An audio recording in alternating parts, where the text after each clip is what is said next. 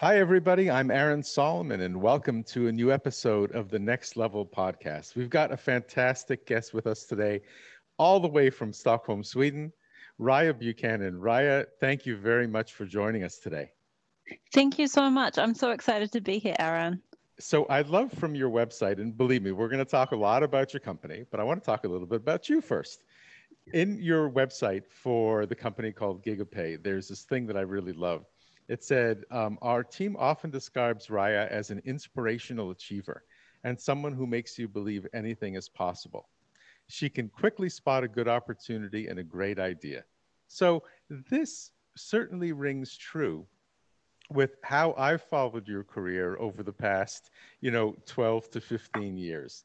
I think that's a wonderful compliment. And it certainly has been shared by others as you were part of the Inspiring 50 for the Nordics. And Ladarna brought you up as one of the future female leaders for last year, which I thought was interesting because I think you've been a female leader for many years. Nonetheless, congratulations. And Thank you. what do you think of those words? I mean, what is it about you and about your career that's made you so great at spotting opportunities and kind of being on the right side of the curve at the right time? Well, firstly, thank you so much, Aaron. I mean, that's a huge compliment from you. And to be honest, I didn't actually remember or realize that was written on our website. So I guess one of my colleagues wrote something very nice about me, which I'm really grateful for.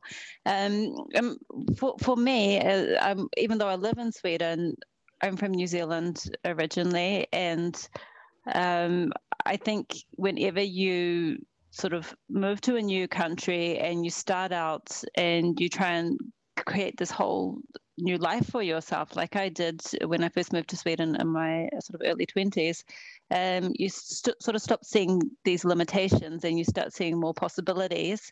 And I think one of the key things when it comes to these possibilities is finding the right people who can help support you with that, and making sure that you get a lot of energy from the things that you're doing as well. Is it fair to say that when you moved to Sweden, and this is certainly my recollection, and please correct me if you think I'm wrong, the Swedish startup and tech community was relatively teeny? Yeah, I mean, definitely that. I think at that time it was mostly everyone was talking about Skype. And of course, Skype is not just a Swedish only um, invention, but I think at that point that was very much a sort of the poster child of the sort of mid 2000s. And since then, of course, there's got these amazing giants that have come out of there: Spotify, Klarna, iZettle, just to name a few. And there's a new generation coming out of it too. So it's a really exciting time to be in Sweden, I would say. So I remember Spotify. I remember Spotify's very early offices were very, very tiny, and they weren't Yeah. far. If I remember correctly, they weren't terribly far from the Östermalmssaljuhall either. They were just these little offices, and of course, they became this global giant. You must have seen so many companies grow to scale in Sweden, and that must have been a really, I think, motivating thing for you as an entrepreneur and as a leader. Yeah, absolutely. And my career, the path that I've chosen to take in the last 10 years has been focusing within fintech, so financial technology. And I started the way that I sort of stumbled across fintech was when I was working at a creative agency called House of Radon. And one of our biggest customers was Ericsson.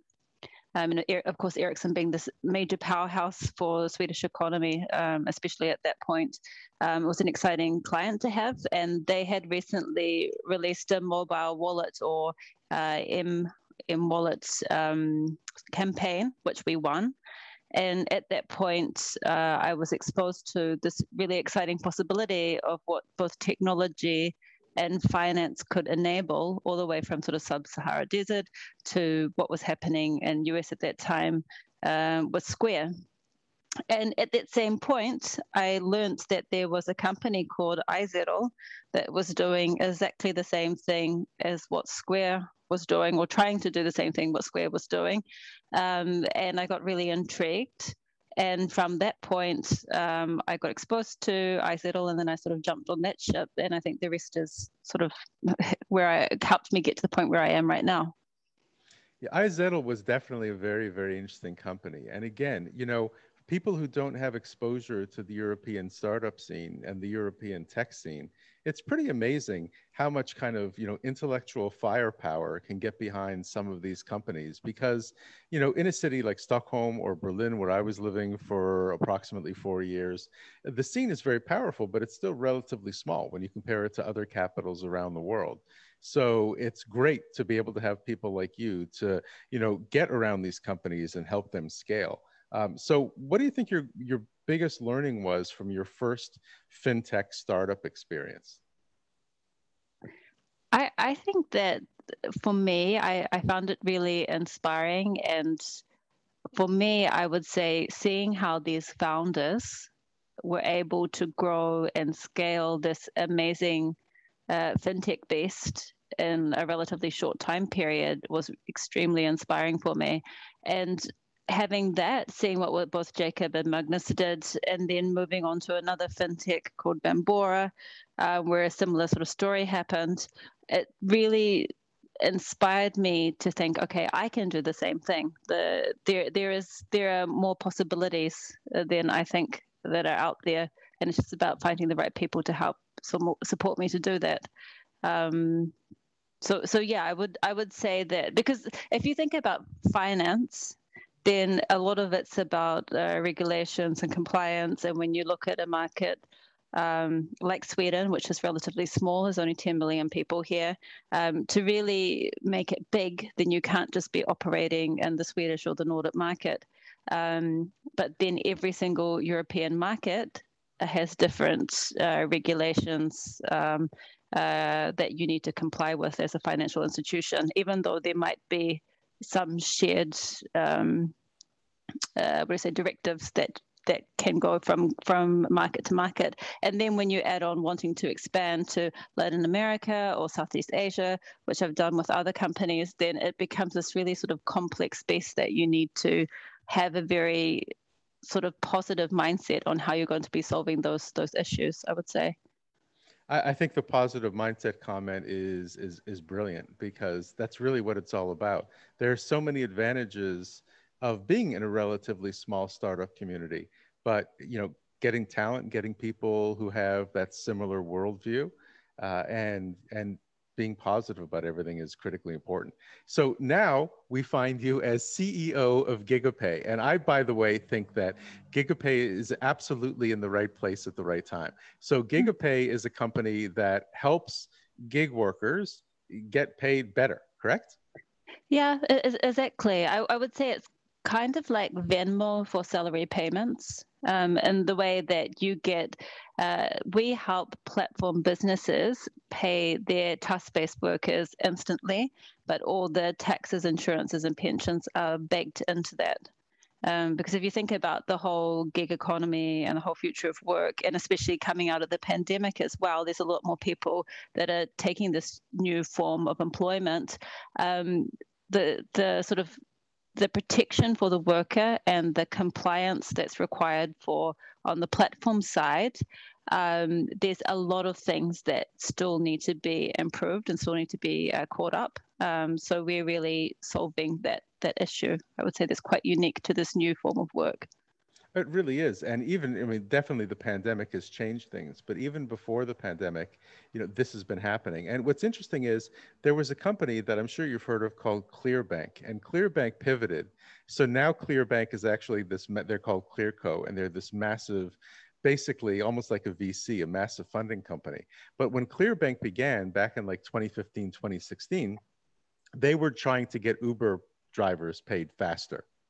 So this was, I think, really kind of when a lot of international attention focused on this space. So tell me about what you see, because the future of work thing is fascinating to me.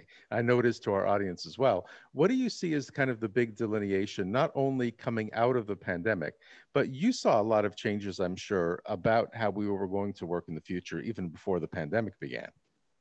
Yeah, absolutely. And just going back to these sort of earlier, I guess, gig platform businesses like Uber or Airbnb, or Fiverr, they really enabled a new way for workers or people to start earning an income. And what we saw, though, is that even though that they were able to generate an income through these platforms, there was, and there still is, this insecurity for these workers because they don't have the same sort of security nets that you would expect as a full-time employee. And what I mean by that is having access to pensions, insurances, and things like that. So while as a traditional employee, you get a lot of fantastic benefits. You can't expect the same sort of benefits in the same way as a gig or a task-based worker. So sure. I think there fundamentally needs to be changes on how different companies, and even from from a governmental or legislative perspective, can support this new form of work. So that's really the area that I'm most excited about right now, is how coming out of the pandemic, are we going to be able to support this new form of work? Because it's also better for companies as well. And what I mean by that is that instead of large organizations having to become really sort of headcount heavy and have a lot of employees that they're trying to figure out, okay, how are we actually going to utilize them during the tenure of them being within the company, focusing more on short projects instead. So hiring people more for the skills that they have for a certain project that needs to be done, rather than sort of hiring some time for, and making it very difficult for them to actually leave too. Because if you think about how it is in Sweden, once somebody's employed and they've got a permanent contract, it can become pretty difficult to let them go as well. Exactly, as is the case in places like France, where it's very, very difficult, and Germany, of course, not as much here in North America. Now, one thing that I think the pandemic is going to change, I'm interested in your opinion on this, is you have some of these large kind of gig economy companies. Let's pick Uber as one. Uber from day one has always said, you know what, we're not a transportation company at all. We're not taxis.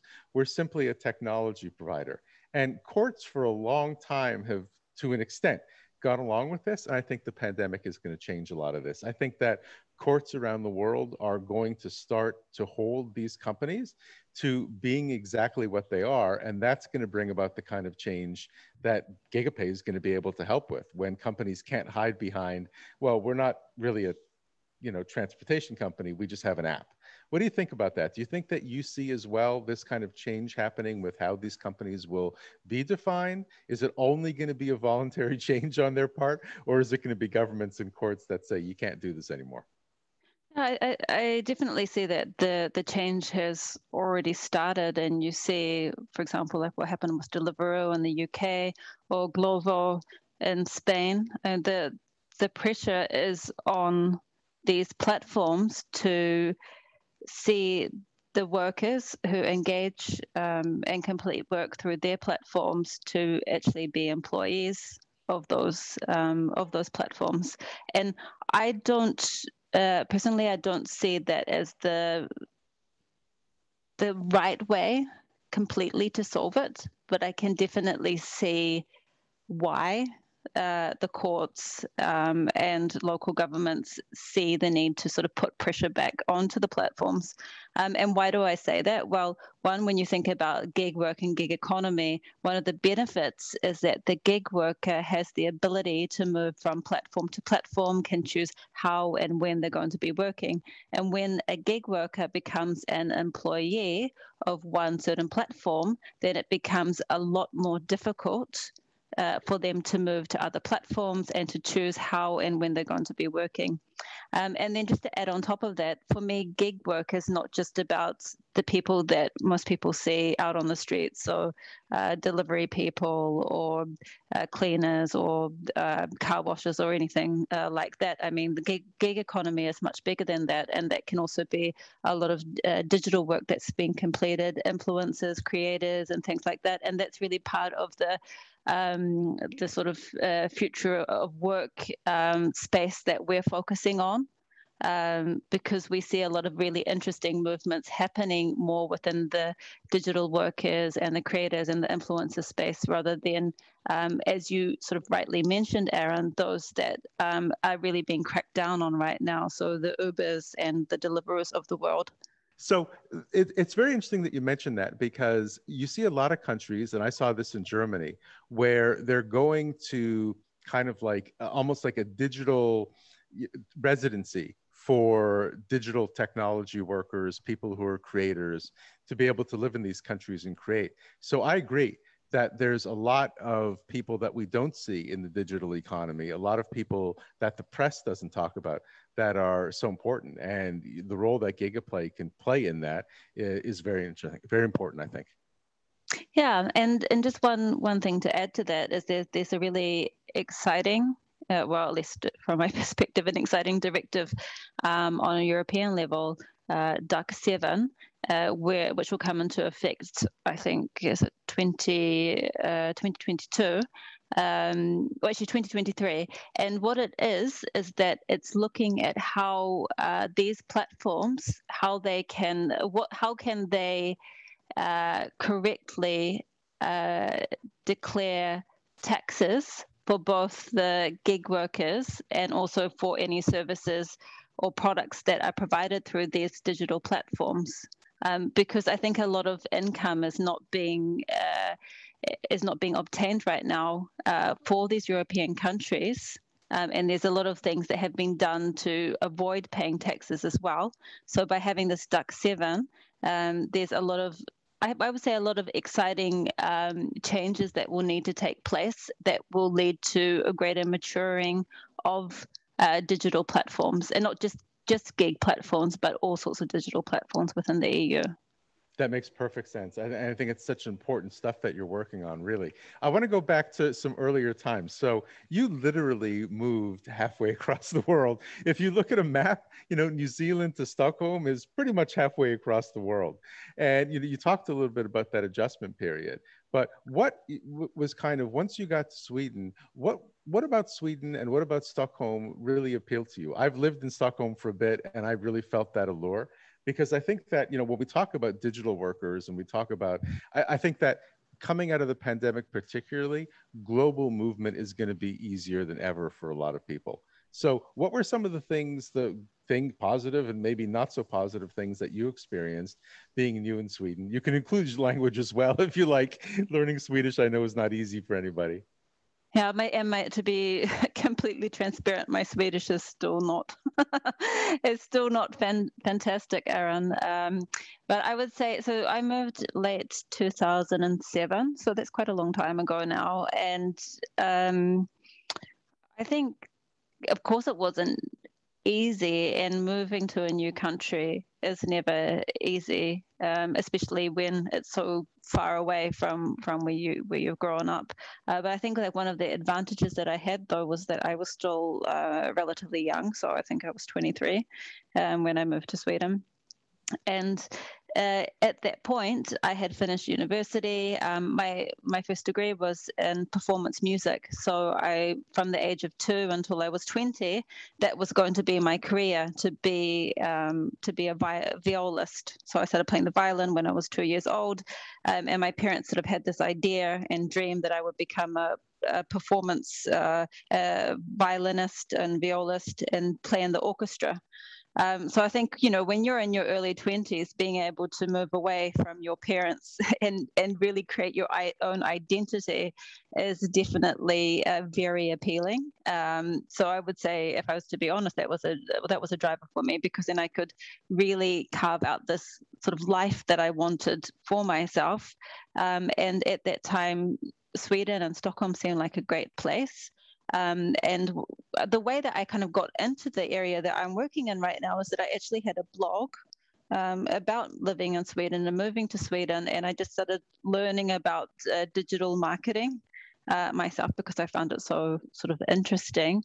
And then I got a job in sort of like at a digital marketing company, and things started moving more and more into that direction. And it was just I would say it's just a really great time to be living in Stockholm because there was just so much that was happening and starting, and people were pretty, I would say they were pretty open-minded and experimental when it came to things within tech.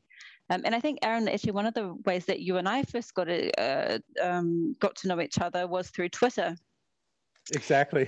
Yeah, yep. Exactly. And this is like late 2000, early 2007, early 2008. Right. I started getting really like active into the whole Twitter thing.